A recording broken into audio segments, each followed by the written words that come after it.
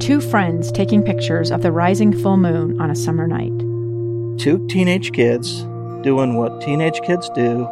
When a stranger with a gun and a death wish changed everything. It was violent, it was senseless, and I will never understand it, I will never accept it. I'm Amy Donaldson, and unfortunately, we're all too familiar with stories about how violence shatters lives. But what we rarely see is how they are rebuilt. In a new podcast, The Letter, we relive tragedy, but only so we can hear the rest of the story. The struggle to reclaim lives, the realities of grief, and the possibilities of forgiveness. I believe in miracles. Sometimes I thought, there are no miracles. Yeah, there are, and this is a big one. Follow The Letter at theletterpodcast.com or wherever you get your podcasts.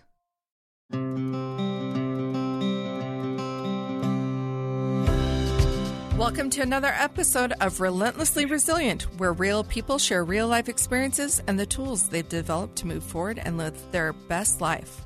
I'm Michelle Scharf, and unfortunately today my co-host Jenny Taylor had to tend to some family and will not be joining us today. However, with me today, I have a woman who I've admired for quite a few years. I didn't know very much about Mary Crafts until a friend of mine had shared with me a podcast. And I started listening to that podcast, and I was amazed by this woman. I friended her on Facebook. I don't know if I should say that, Mary. You might be getting. You certainly can. You might be getting a lot of friend requests. But I friended her on Facebook, and then I started to meet her when she started to promote these $100 dinner clubs. And I went out with a bunch of women, and we would pull together $100 a piece, and then go to restaurants and provide that pulled money to the servers that worked with us that evening. And it's been an amazing experience, and it's been a lot of fun to be able to be participating with you and your friends on that level. I haven't made it to the last couple ones, but hopefully in September, if you're still doing it, I will jump back in there. Mary, I'm so glad to have you today. Tell us about Mary Crafts. You have an amazing story. I think it's probably best if I let you tell it. Okay. You had an incredible business and catered a lot of amazing events, creating meaningful events and moments for other people in Utah. And it was beyond successful. Wasn't it rated #1 culinary business in Utah? Culinary crafts, yeah. Yeah. Well, I think for 23 years we've received the Best of State Award, and then we were International Caterer of the Year with the International Caterers Association one year. Wow. I think we're definitely the most awarded catering company, certainly in Utah and maybe in the west of the Mississippi. And then so many wonderful personal awards came along the way, which I remember when I first received one of 30 Women to Watch. And I was quite a bit younger. I was I was 40, okay? But I thought, me? I'm someone to watch? What? But then that process of learning to actually believe in yourself, to love yourself, and through that resilience of grit, of just getting back up every time being knocked over, now I can say, yeah, I was one of 30 Women to Watch, and now I use that influence to really help other women to make it through the passageway of life, moving from that fear-based kind of living where everything is done because you're afraid to love-based living, which everything you do is because you love yourself and others. That's what intrigued me so much about listening to your podcast, and also meeting with you and meeting with some of the other women that you surround yourself with. There's a lot of women in the world that you may think that are your mentors or that you look up to, but sometimes if you spend much time with them, you'll find out they're one of those crabs in the pot pulling you back in. And right. The interesting thing for me to watch you is you have you're so willing to share and be vulnerable with how you've created what you've created and to share your heart, and that it is a process and there's work to be done. I think that piece that you just talked about, Michelle, is one of the most profound, critical steps that we all must take, and that is a vulnerability. Yeah. To be willing to be emotionally naked in front of people. And first of all, we're not doing it in front of the Dalai Lama. We're doing it in front of other people who are completely messed up like we are, you know. Right. And so you don't know how what you're going to share with them is going to be received. But this much I know, that the healing cannot start until the hiding stops. Yeah. And as long as we continue to hide our real selves, our ups, our downs, our greatness, our weakness, as long as we continue to hide all of that, there's no way we can become close to another human being. Absolutely. So that's kind of what I do. And I think about this fear-based life. And there's so many different examples of fear-based living. But I think I was a great caterer because I was so afraid. I was so afraid of messing up. I was so afraid of being ridiculed. I was so afraid of not, making things right for people. I was afraid of not being paid. I was afraid of everything. Yeah. So I was a really great caterer because I went out of it backwards. But there was a shift in me somewhere along in that 35-year career where I shifted from living a fear-based life to living a love-based life. And then my actions were the same. I still took great care of people, but it was no longer because I was afraid of messing up. It was because I actually, genuinely loved myself and loved them and wanted to provide for them and serve them and give them my very best self. So the come from, my motivation inside, was drastically different than fear. Well, what's really interesting is that you still had a strong company even when you were operating out of fear. Absolutely. So we can be successful and still be operating off of fear and that lower energy level. However, once you made that shift, I bet the enjoyment of what you were doing increased. Oh, so much so. I felt like my blood pressure was lower, my resting heart rate was lower. I mean, even things like my cholesterol and my blood pressure just came down because I didn't carry that stress and tension with me all my life. I started catering this, culinary crafts. I created that at age 30. And I carried with me for 20 years this fear-based living. And so by age 50, the company was already 20 years old. I was already hugely successful. I was already, 30 Women to Watch. I was already awarded twice the Outstanding Businesswoman of the Year, and still living this fear-based, crazy existence. Yeah, it's so amazing. If you're out there and you're living a fear-based life, it would be really easy to maybe miss the fact that you're doing it because you could be successful or whatever, but you might not be really in touch with the come from, the where you're at in it all, right? You're Absolutely. So busy trying to make it all work and making sure that it all works, and that stress. And I've been there multiple times in my life. I had a profound experience just recently, and I realized I had a moment where I had an acknowledgement of self-love, and I know that you'll get what I'm saying. I experienced love and compassion and kindness for myself, and that's something I'm 52. I'm 52 right now, and I just had this profound experience where I connected with myself and felt compassion and kindness towards myself, I need to stop being so hard on me. Mm-hmm. These things that have happened, or the grief that I carry, or all of these things, they are things that are a part of me. But I am a good person. I am a lovable person. There's a lot of good to me, and I'm more than all of just the pain or just the traumas or just the hurts. And I just felt such love and compassion for myself. And it's really shifted the dynamic of how I get out of bed every day. Absolutely.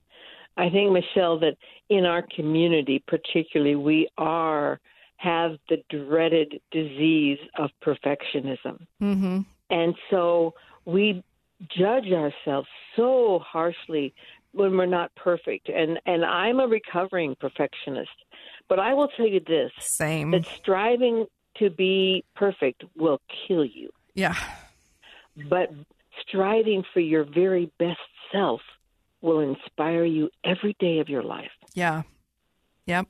And how can we possibly ask more of ourselves than our very best? Yeah, and we don't expect that from other people, but we do expect it from ourselves, and that does come from you've called me out on it. I'm a total recovering perfectionist. That's right. I used to always live with my calendar, a planner. The busier I was, the better I felt that I was at everything, which was a complete lie. And I actually love being that driven and that busy and those things, but I was doing it from a place of not being enough. And now I'm like... Fear, yeah. Yeah. Fear of not being enough. And I'm like, you know what? I am enough. I'm enough if I do nothing. I'm enough if I want to just get up today and go serve somebody else. I'm enough if I'm going to have a busy day. I am enough. And it's taken me 52 years to get there. So that's why I love your podcast. By the way, your podcast is called Crafting a Meaningful Life. If that's not marketing on point, I don't know what is. Well, I love doing my podcast. I do it live every week, and it is, of course, they're recorded. You can find them anywhere on just Googling Mary Crafts Podcast or Crafting a Meaningful Life. Also on my website, they're all there, all 190 of them.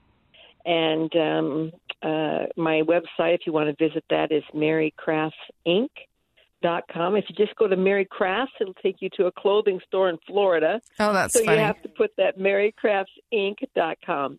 But, in regards to your podcast in particular about resilience, I want to share with your listeners how I see that and the role that plays in a fear-based life and in the movement out of a fear-based life. Yeah. So every one of those experiences that I was having in being with a very dysfunctional husband, bipolar, gay, rage disorder, paranoia disorder, and, there were times when I didn't understand. That was my gift. My gift was working through those issues, was developing grit of being knocked down and bouncing back, and being knocked down again and bouncing back. And that strength that we build through every one of those, what we may see as horrendous trials of our life, are actually our greatest gifts. I stand here today because of every one of those experiences that built the grit, the resilience inside of me. At age 50, this is back, of course, I'm now next week going to be 68, but 18 years ago when you still went to Kmart to develop your photos and get those things back from people, and I came out of the store and sat in my car and went through the photos of my 50th birthday party. And I sat there and began to weep because as I looked at those photos of me, I thought to myself, she's smiling on the outside, but so unhappy on the inside. And 284 pounds is what I weighed. Every one of those pieces of fear were building up as a protectionism on the outside of me. Now, I wore my fear on my sleeve.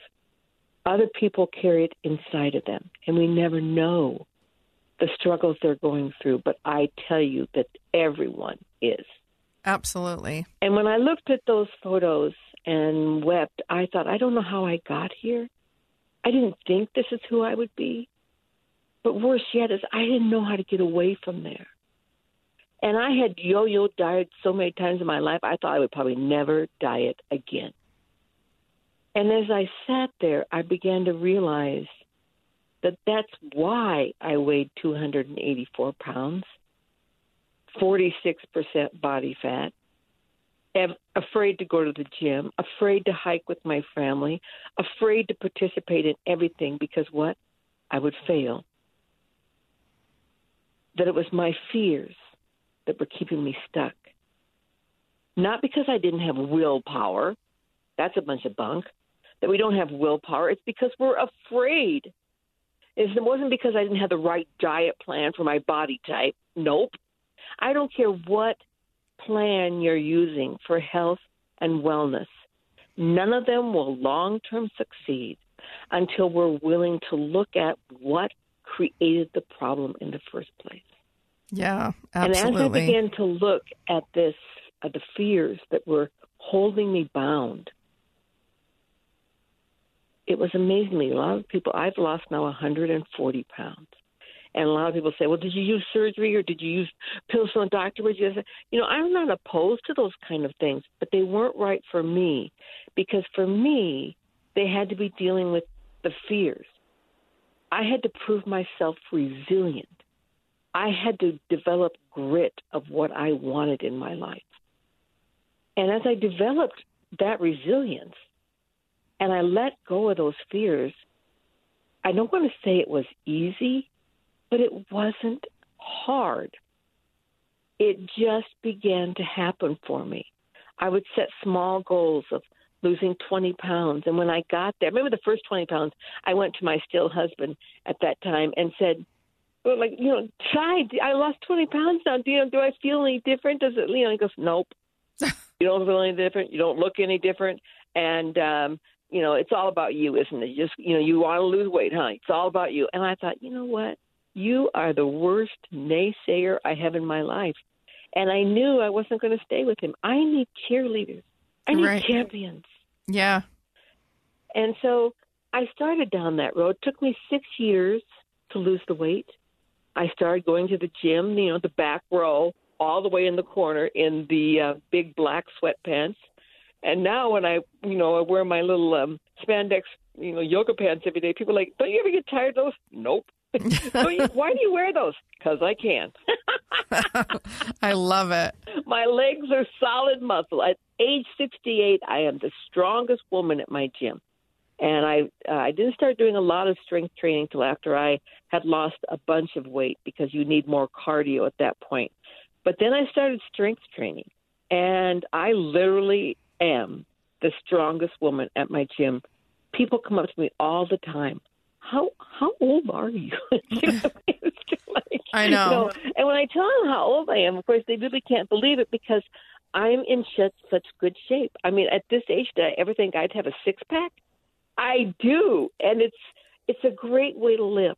But that piece inspired me then, hey, I can do something. I don't have to be afraid. Then I want to look at this issue in my life, and then this issue. And once you begin to let go of fear, you begin to gain a self-confidence, a love of self that you've never known before. And two things you learn. It's never too late. And number two, that nothing is impossible. I love that. That is an amazing, those are perfectly said for life, right? It's never too late. When you wake up today, the fact that you woke up is a new opportunity. And I love that. And the second thing is that nothing is impossible. When we come back, I want you to share how you've created those two mantras in your life and how you've solidified those belief systems in your life and what you did to make sure that that was just written on your soul. We will be right back.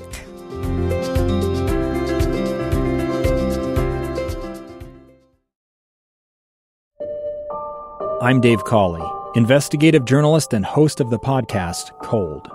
Don't miss Cold's new Season 3, where I look into the unsolved disappearance of Cherie Warren, a woman last seen leaving her job at a Salt Lake City office in 1985.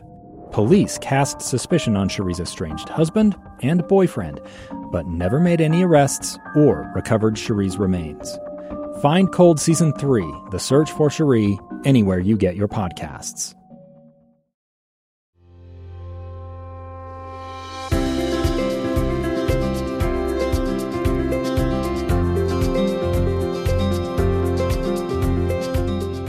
And we're back with Mary Crafts.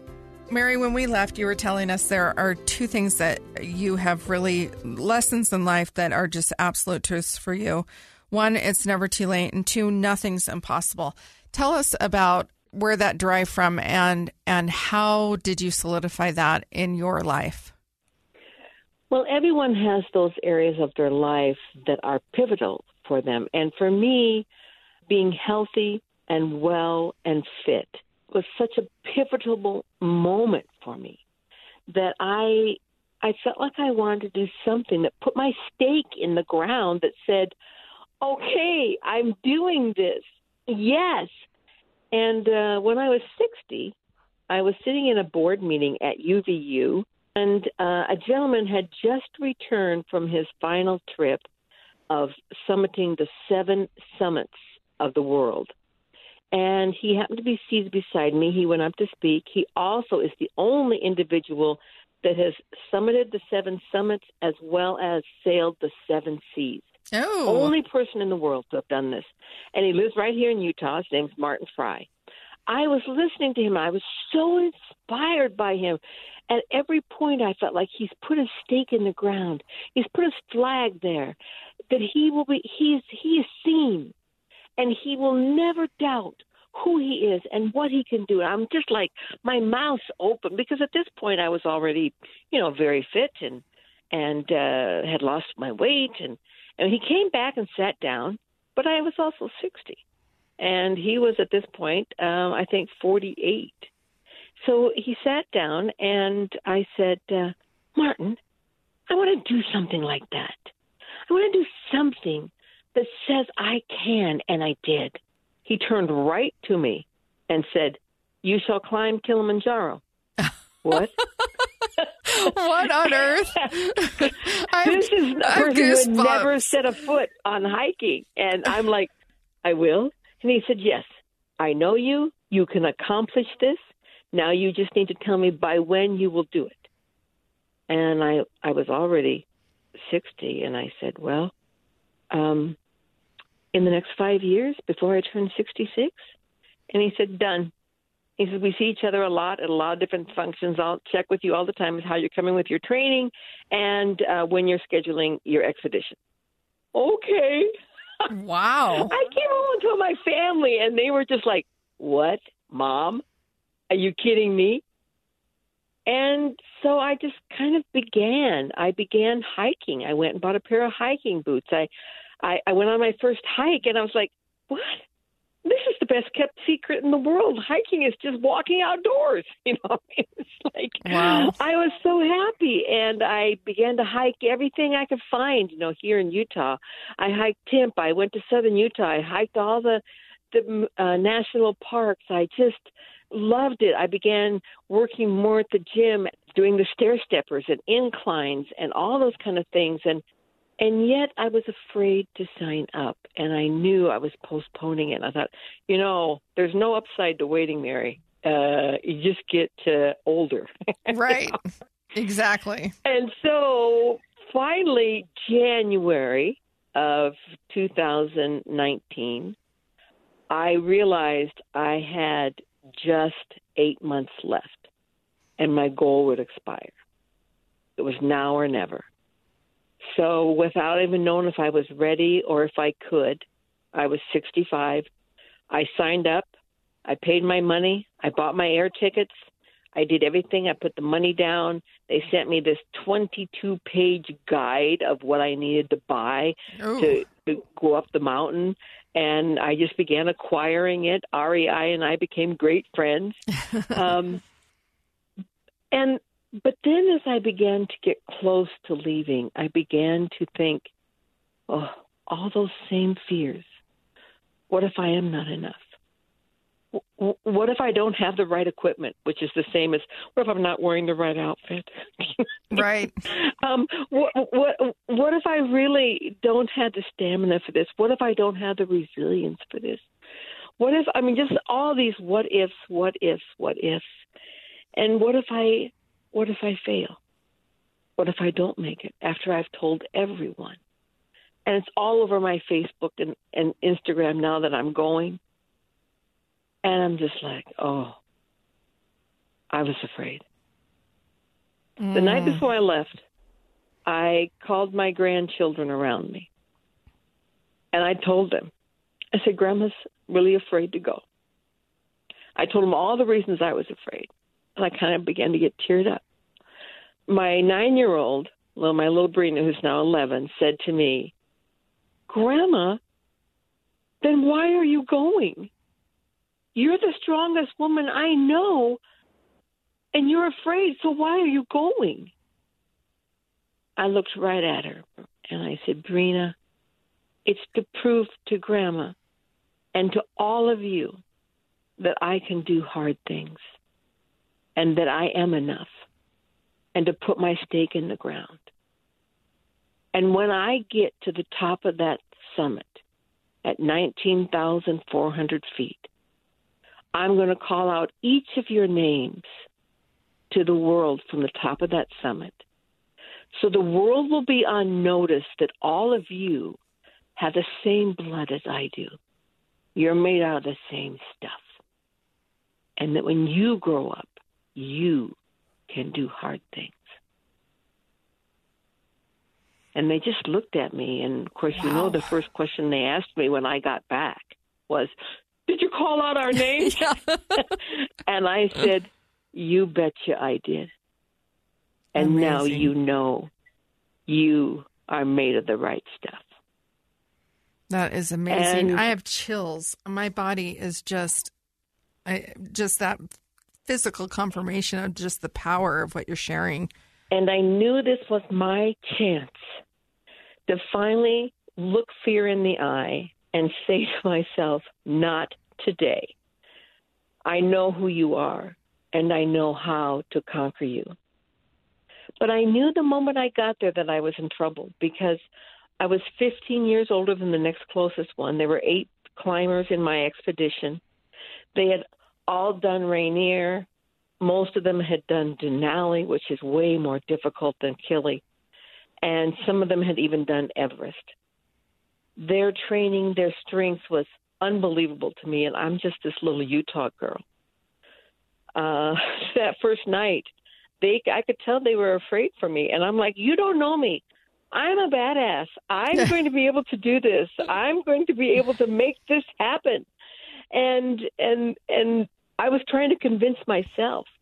And right off the bat, he told me, he says, I don't think your coat's warm enough. Well, you don't do an airdrop from REI on Kilimanjaro. Right. And I'm thinking, okay, so my clothes aren't right. And everything else that could possibly go wrong. The first day I was such a strong hiker through the rainforest, and I was going to show them. And then the next morning, I realized that, wow, I am still tired, but I'm going to get up. I'm going. And by the end of the second day, I was not the first person anymore. I was the last person in the pack. By the end of the third day, I told them, please don't wait for me. Hike on. I will get into camp when I arrive. And that night, I arrived 30 minutes behind them. Oh, wow. They were traveling in pairs, husband and wife team, or, a couple guys. And I was alone.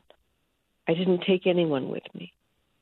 And that began to weigh on me. I didn't know the emotional toll of being alone every night in my tent and hiking every day alone because they had gone on.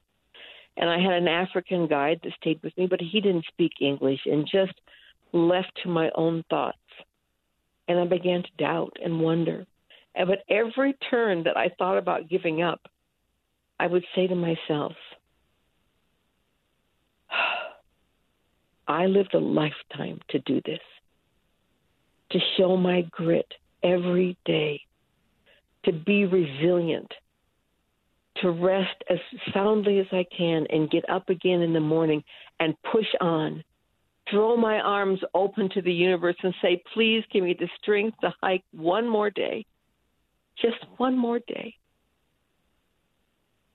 5 days in, of course, it's the night of the summit, night before the summit. We're to get up at 11:30 p.m. so we can be on the trail by 12:30 a.m. And I didn't know if I would make it. But yet there was a peace inside of me that believed. And I held on to that resilience, that peace that said, you can do this. You've already climbed the Barranco Wall 300 feet straight up with handholds and toe holds. Surely you can do this summit. It's a 15-hour day. I don't know if I have the stamina. Yes, you do. And I began those self-affirmations, telling myself over and over again, nobody's got as much grit as you, Mary. You've built your grit through a lifetime. You can do this. You can do this. And we took off. Within 15 minutes, I couldn't see them anymore except for their little headlamps on their foreheads. And my guide told me that morning, Mary, there are only going to be 3 rules today. 1, you have to step exactly where I step because I know the way and you don't. 3, that when we stop now for rest, it'll only be for 5 minutes, no longer. And I looked at him and I said, 5 minutes? That's all the rest I get? He said, the reason is because you'll be sweating and the temperatures are so cold up there, it's 0, that the water will freeze on your body and become an ice sheet. And you'll get hypothermic and you have to come back down. Do you understand? Yes, I do.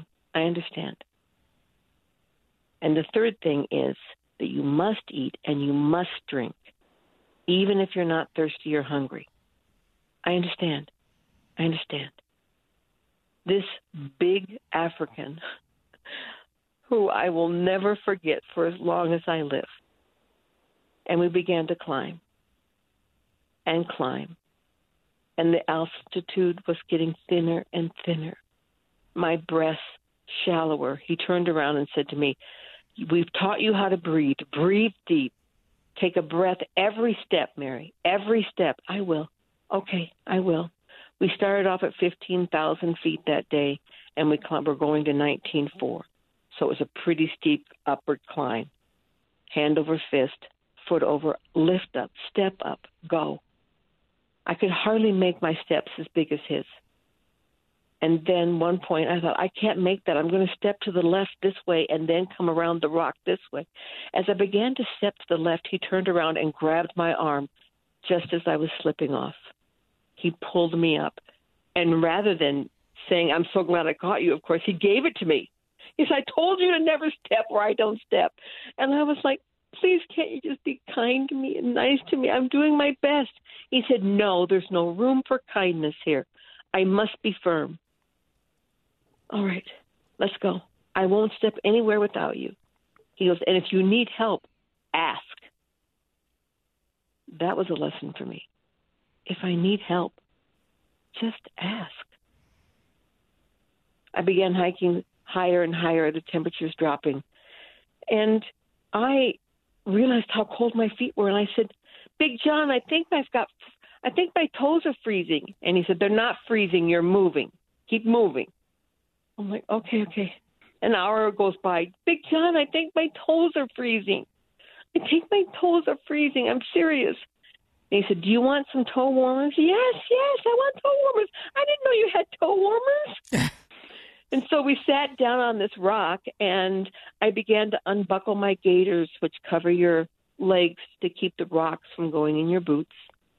And he could see how slow I was with my hands being so cold and my boots, 2 layers of socks. And he said, do you want me to do this for you? And I said, oh, Big John, yes, please. He carefully, with the most loving touch, which I had not ever seen from him to this point, took off everything off me. And my stinky socks I'd already been wearing for 5 days. You know what I mean? And he put those toe warmers on. He put my socks back on. He put my boots back on, my gaiters back on. And I was so taken by his kindness. And I said, Big John, do you have a mom? And he said, yes. And I said, how old is she? 61. She's younger than you. When you're doing this for me, do you think about your mom? Nope. She could never do this. I respect you. I haven't ever told you that. I've watched you these days. You've got grit. We stood up to start again, and I started shaking. I couldn't stop shaking. Big John looked at his watch, and he said, oh, my God, we've been stopped for 20 minutes. I had a sheet of ice upon me, and I couldn't stop shaking. I said, Big John, help me. I've got to go on. I've got to reach this goal. He took off his big warm parka and his mittens and put them over mine, buckled me up, and he said, let's go. Within about 15 minutes, I was warm again. He saved my life. He saved my climb. It was the hardest thing as I've ever done. It was the hardest thing physically and the hardest thing emotionally I've ever done. When I got to the summit finally, I turned and looked, and there were my teammates. I had been only 15 minutes behind them. And we were able to take a photo at the top. After they left, I climbed onto the sign, grabbed a hold of it, and collapsed, my knees buckling underneath me. I wept and wept. And he said, Mary, we can't stay up here any longer. We've got to get down. The oxygen is too low. I said, I know. I reached into my pocket and pulled out a crystal that I had carried this whole way to leave on Kilimanjaro. I threw my crystal into the rocks and watched it disappear. Turned to the horizon where the sun was just coming up and shouted out the names of my grandchildren. I had done it. I had been enough. The night before I left Tanzania, I turned and looked at the mountain for one last time. And what I realized was the biggest lesson it had taught me. The biggest lesson it had taught me was that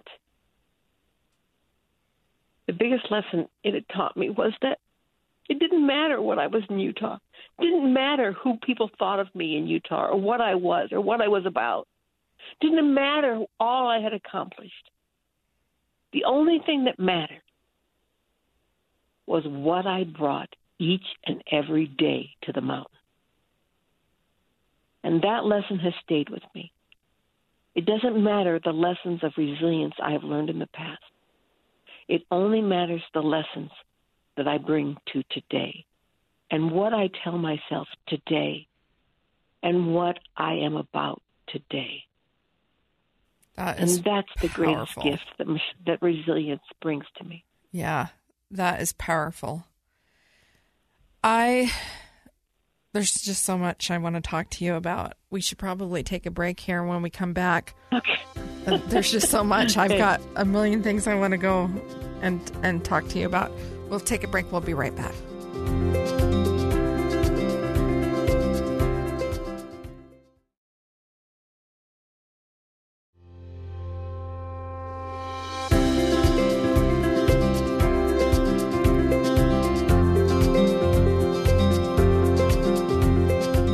We're back with Mary Crafts. Mary, I am so glad and so honored to have you on our show today. I wish that Jenny could have been here. I know that she would have loved this. I knew that you were powerful and inspiring and just a lightning bolt of energy when I met you, but I had no idea the story. And there's a couple things you like to say, that we need to get naked. We need to get vulnerable with each other. And you're not talking about physically naked. You're talking about the emotional. Emotionally naked. Yeah. And it reminds me of a quote from Brené Brown saying, courage starts with showing up and letting ourselves be seen. And I would say you're telling me that quote just kept coming. I had to go look it up because I'm like, it kept coming to my mind while you're telling me the story. You exposed yourself to you. Not everyone in Utah or your grandchildren or your family members. There was nobody on that mountain with you. And who you really exposed yourself to was you. And it's powerful. It's powerful to realize that when you start being vulnerable with yourself and you're willing to share that vulnerability with others, the power that it has. Yep. You are such an inspiring person. I've been taking some life coaching courses to be certified, and mostly I'm doing it for myself and enjoying the process. But I see you, and it reminds me of the whole kind of principle on life coaching in and of itself. When you do the work and you start healing yourself, you give permission to heal others. So by default, you're healing some of the traumas in your own family system from maybe not having done the work earlier, right?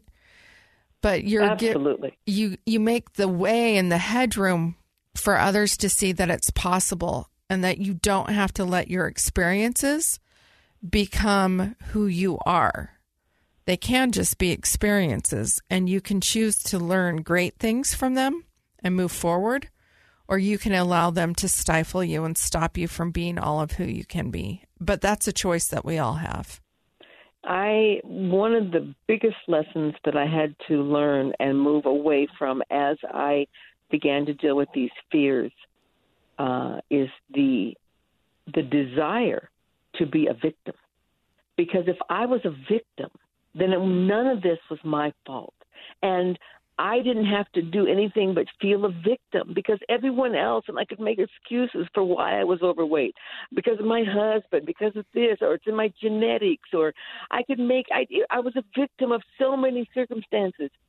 And the moment you leave Victimville and take the train somewhere else, the bad news is that those things happen to you, yes. But the good news is that you're 100% accountable for your reaction to them. Right. Now, you're not responsible for something that may happen in your life, but you're responsible for your reaction to it. Absolutely. And I always keep that in the front part of my mind, that I get to choose here. And I'm reminded of Viktor Frankl, who was in Germany, and he has written so many wonderful books, The Power of the Mind. And they took everything from him. They took him from his home in Poland. They took all of his possessions. They took all of his money, all of his home. I took all of that. Then they got the concentration camp, and they took his family, his children. And then they took his wife. And then they began to run experiments on him. They starved him. They took food from him. Because he refused to give them his mind, they took clothes from him. This man never gave in to the power that he had with his mind. He kept his mind. He did not allow himself to be a victim to these people, and yet they took everything from him. None of us in this life, or where we live in Utah, can say we're even close to being the kind of victim that he was. But he chose to be accountable for having his own mindset. He survived, and not only survived, but thrived. We all have that opportunity to not be victims, not only just to survive the traumas that we live through, but to thrive because of them. And that, Michelle, I love it, is the gift of resilience. Absolutely. You know, when we start showing up for ourselves, that's when real change starts to take place. You know, we start to show up in our own lives. We put ourselves first. We start to, put on the oxygen mask, little steps at a time. Like if you're a mom and you're letting your kids run you all day, it could be little steps. It could be teaching your children to honor some space and time for you. Like, I've addressed your needs. You're fed, you're taken care of. You're going to watch this game. Mommy needs a few minutes. That's putting on the oxygen mask for you. We can't be everything to everyone in every moment. And we have to give ourselves permission, right? And so you could start with small little steps like that. But it's the willingness for us to make those small little changes. And every time we make small little changes in favor of ourselves, we become stronger and braver, and we can face bigger and bigger things. I love it. You illustrated that so well. You took on your health. You were in a room with someone who inspired you. You received a challenge. You took it, and then you found your way to actually achieve that goal. And it's really inspiring. I mean, I don't want to climb any mountains. Not my thing. But everyone's mountains are their own. Right. It's a figurative thing. Right. Yours was I've literal. So many Kilimanjaros since I've been home. Right. Simply because I've summited new things, like starting my podcast, like writing my book. Yeah. Like speaking. And I invite people to, I have limited, I think I only have 10 spots to have friends on Facebook, but Instagram is unlimited. And people can follow me on Instagram. And my book that's coming out is called Unbounded, From Sorrow to Summit. And it actually teaches the how-to steps to move from a fear-based life to a love-based life. I love it. And that's my mission now. My mission is to empower myself, because you have to empower yourself first, empower myself and others to move from a fear-based life to a love-based life and discover the light within. I'm not any different than anybody else on this planet. Sometimes I might look different or look more accomplished or look a certain way, but it's not true. I am just like everyone else. Put my pants on the same, have the same sort of, fears that everyone else has had. I mean, I just farther down the road, maybe a little older, I've learned how to look at myself in the mirror and say, oh, you are a beautiful person. You are so awesome. And to learn to take care of myself. You talked about that, Michelle, about taking care of yourself. I remember when I first started this journey, that was one of the excuses that I was using, playing victim.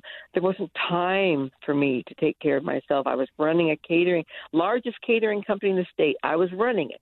I had all these employees, and it wasn't time. I still had a daughter. My daughter was still at home, and I wasn't time. Time. Yeah, it's easy, right? It's easy to make the excuses, right? Because we just don't want to, or we just haven't taken the time to prioritize and decide, is this a priority for me? Because the truth of the matter is we prioritize the things in our life that do matter. And we do that all the time. We do it with our time and our money. So when people say to me, if I say, oh, I'm thinking about going here, I've been traveling a lot this year, and they're like, well, I wish I could travel like that. Like, I don't have the resources for that. I'm like, well, I also don't go to Starbucks every day. And, there's other things I'm doing, right? And I put together a lot of these things inexpensively, and I'm traveling with other people, and we're dividing cost. And so, like, when people say that to me, I'm like, that's just an excuse because it's not your priority. And it's okay that it's not your priority. You don't have to have the same priorities as mine, right? Like, my priority is not Kilimanjaro, but I have some other things that I really want to do. And I'm working towards those goals. So I hear what you're saying. I feel like we either get into that victim mentality and I can't do it, or that's not for me, or I don't have the ability to achieve that. When in actuality, it's just really about priorities. It's about what matters to us. People who live in victimville are afraid. It all comes back to fear. They're afraid to be accountable, because if they are, then they have to do something. Then they have to make movement. It's much easier to say that I'm a victim of this, or and here's my excuse for this, than to say, I'm responsible for all of this, and I'm going to change who I am. That's the good news. is that you are, and you get to change what you don't like. And you get to make movement forward. Like when I was making excuses for myself about not going to the gym, it wasn't about the excuse. It was because I was afraid I would fail again. I was afraid I didn't have what it takes to actually do this. So it was easier to make an excuse. So I began to write down all my fears. And I just realized I was just like strangling myself with these fears every day. Every decision in my life was fear-based. Should I do this with my children? Well, they'll think badly of me if I don't. Should I do my visiting teaching? Oh, my supervisor will find out if I don't. The person I'm supposed to visit teach will be upset if I don't because I'm supposed to, always come. And rather than saying, oh, my gosh, I want to come see you because I love you. Right. That's a whole different kind of being. And so if I'm wanting to let go of those fears and to love myself, then it's time to take accountability for myself, and know that I can change. Because what do we remember, Michelle, the two things? It's never too late. Never too late. And nothing is impossible. That's right. I love that. Well, I appreciate you coming on today. This has been powerful stories. Such a huge challenge to take on. I mean, your inner spirit must have been what climbed out of you and said, yes, I'm going to do that. When you were talking to that, is it Martin Fry? Martin Fry. Yeah. Yes, at that point. But I'd already looked at fear so many times. Yeah. Like the first day I was supposed to climb Timpanogos, and I had set a goal for September 13th. I was going to climb Timpanogos. And for the last 10 years, I'd had a Post-it note on my bathroom morning mirror that said, what would you do today if you were no longer afraid? And I asked myself that every day. I'd think through my day, and I'd think, oh, this is on my plate today. And because I'm no longer afraid, this is how I'm going to handle it. That morning, I got up to hike Timpanogos. I looked out the window, and it had snowed. Ugh. And I was like, what? In September. It snowed on one day I was supposed to climb Timpanogos? And I'm like, well, that's my excuse. I don't have to do that now because I'm sorry. No one would expect me to go up there, even myself, when it snowed. I went into my bathroom to start getting ready and brush my teeth, and I looked up, and there was that Post-it note that said to me, what would you do today if you were no longer afraid? I stood there, and I looked at myself right in the eye for a long time. And finally I said to myself, you would climb that mountain. And so I did. That is powerful. So many lessons, so many powerful opportunities. That goes right back to what we were talking to earlier. When you make the move to start showing up in your own life, you only create more courage and more bravery, right? It's self-affirming.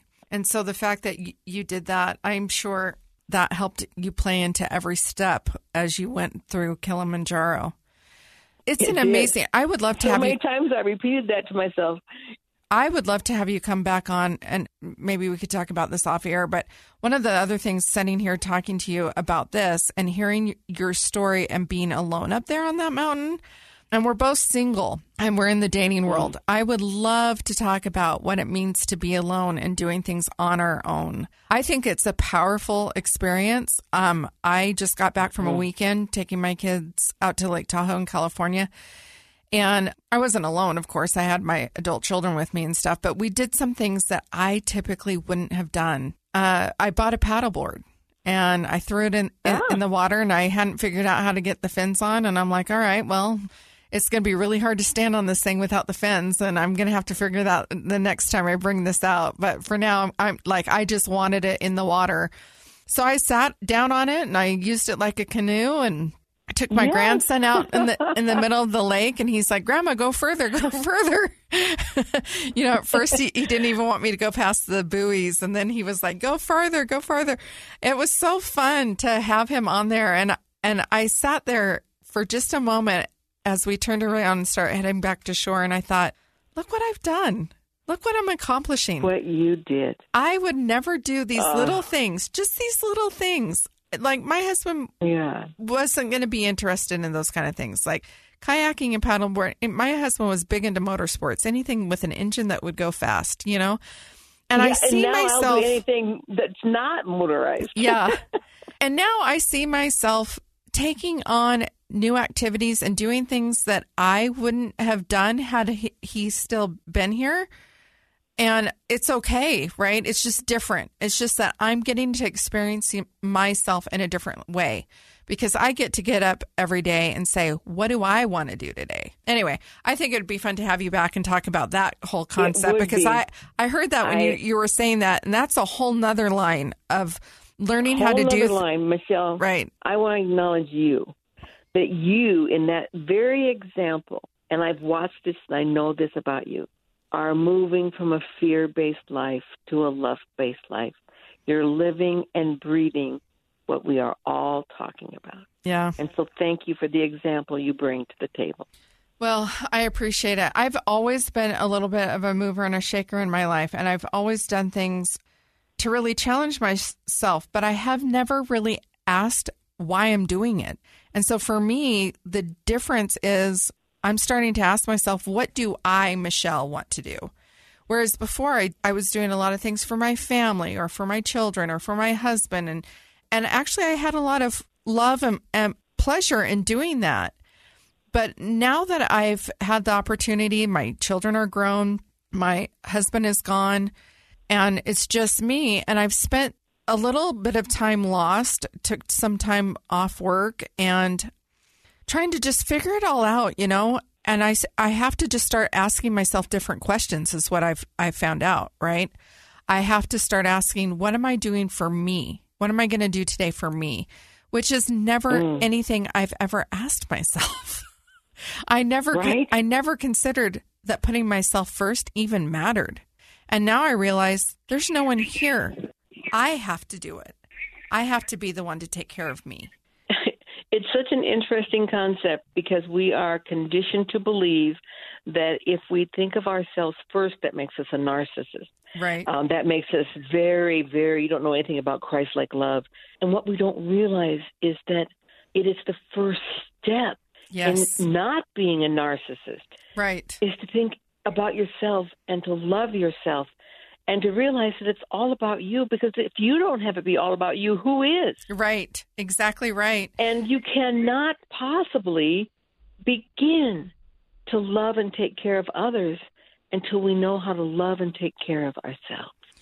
Well, and that's what I've learned over the past year, and starting into that coaching program for me was just so eye-opening, because I've done a lot of coaching programs in the past, and I've actually coached and done things in the past, but I took this on a project for myself, really, because I felt like lost in the world.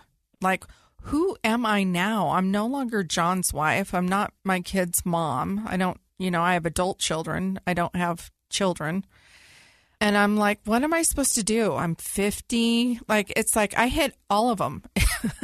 I lost my husband. 6 months later, I turned 50. And by that time, I'd already had my last child move out of the house.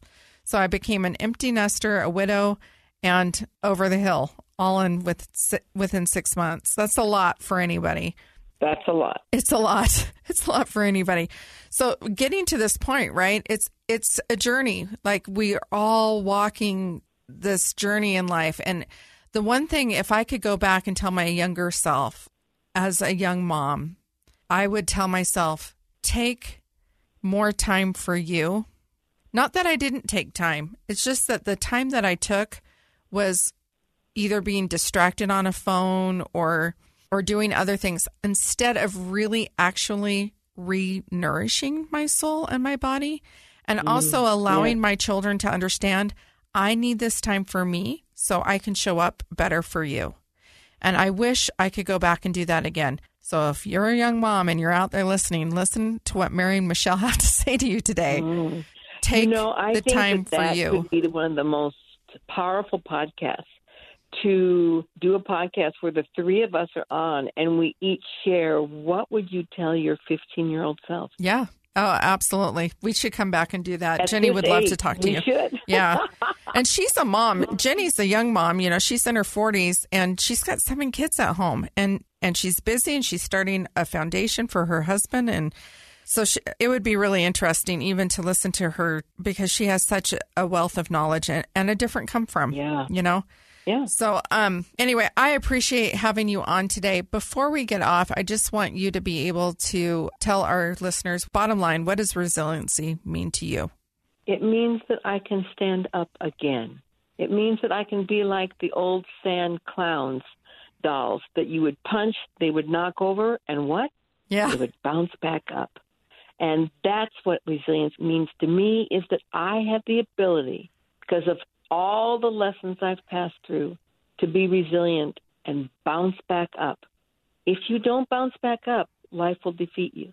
But having resiliency in my life means that when I get punched, guess what? I'm coming right back at you. Absolutely. Absolutely. Well, thank you so much. And for our listeners, if you like what you've heard today, please subscribe for free to our podcast. Give us a rating and review. It really helps us.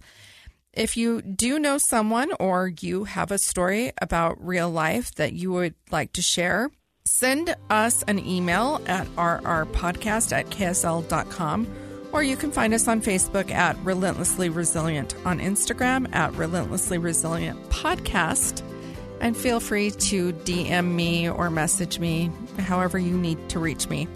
We'd love to talk to our listeners, and we're going to be having some of them on our show as guests in the future. So whatever you do today, remember to be kind. You have no idea the struggles others are dealing with in their own lives. Thank you. Have a great day.